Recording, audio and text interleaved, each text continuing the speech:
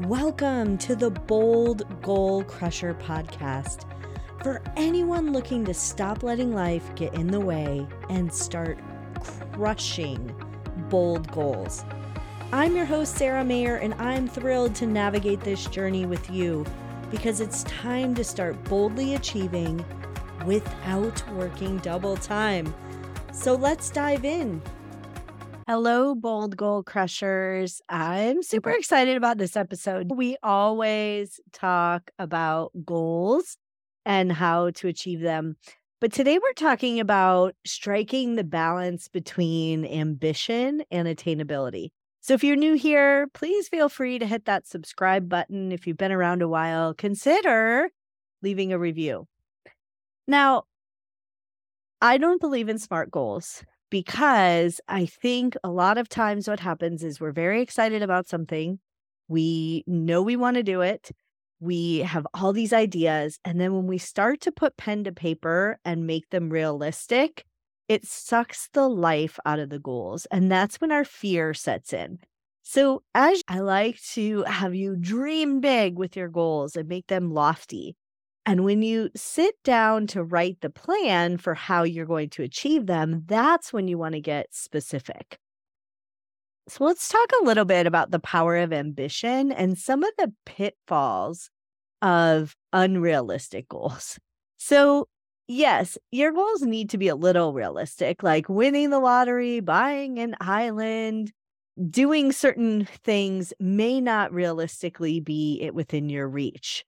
And there's a difference between being ambitious and going after what you truly want, and also having the ability to actually obtain your goals. Because just putting a bunch of stuff out there as something you may or may not want to accomplish is not going to build that goal muscle, that goal building muscle. So it is awesome to be ambitious and have that driving motivation and pushing boundaries and knowing that you can set out to achieve anything. But there are some negative consequences of setting unrealistic goals. First off, you could get burned out. You could become disappointed. You could become discouraged or feel like you're not able to achieve everything you want to. So it's a balance between ambition and being realistic into what you can achieve. The realistic part of goal setting comes in the point when you are setting milestones. So it's important to be realistic. I know you guys are all surprised I'm talking about this. It's important to be realistic when you're setting those milestones on what you can actually achieve within a certain time frame. So for example, can you achieve this when the kids are going back to school, when you are about to launch something really big, when you know that you're really busy? And the answer may be no. So it's all about setting smaller milestones that can maintain the momentum and provide a sense of progress on your goals.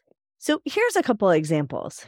I always used to joke, if you want me to do anything, ask me in July, because I'm the least busy in July. Although this July, I'm really busy. In normal times, I don't know if any times actually are normal anymore, but most years, my July historically has been not as busy. And so because of that, I would take on things that were things that built over time, and the actual event or culmination of the project was in May or March through May. And that's a historically busy time for me. So it's important to be realistic when you're setting these milestones about what you can and cannot accomplish during that time. And making sure that you're realistic in how much you're able to move forward on your own. And maybe you need somebody to build this with you. So it's important to be realistic as you set these milestones.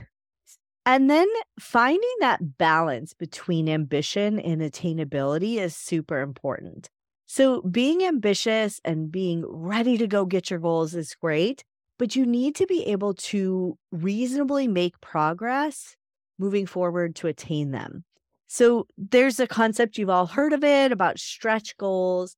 And stretch goals are, you can set the goal and then set the stretch goal, which is a challenge, but it's not overwhelming. So how that may look is your goal may be to launch five podcast episodes and launch your podcast in a month. And your stretch goal could be to launch your podcast with 10 episodes. It's not overwhelming, but it is a stretch. You're going to need to hustle a little and get things together. So it's important to really think about what the goal is and then what the stretch goal is. And everybody knows their own capabilities, and some people overestimate their abilities and some people underestimate, especially when it comes to time and resources when setting goals. So it's important to think about your personal capabilities. If you are one that tends to play it safe, put a little stretch goal on it. If you are one who tends to overestimate what you can accomplish, walk it back a little. And that is something that you will have to identify for yourself. But it's really that balance of being ambitious and attaining your goal, because the goal is for you to build the muscle so that you are able to continually crush your goals. Now, throughout the goal process, there's always going to be failure. There's going to be maybe a fear of being successful and maybe a fear of failure. And sometimes people are like, what? A fear of success? Yeah, some people are afraid of what will happen when they are successful. Will their life change? Will they need to do something different? And that gets them out of their comfort zone. And what does that look like? So there are common fears associated with goal setting: the fear of failure, the fear of success, the fear of what if I have to become somebody different and my spouse doesn't recognize that person? Or what if I need to actually quit my job or move somewhere else? And it's important to address those fears as they come and use them as motivation rather than roadblocks. So motivation to actually move forward with your goal, motivation to achieve great success.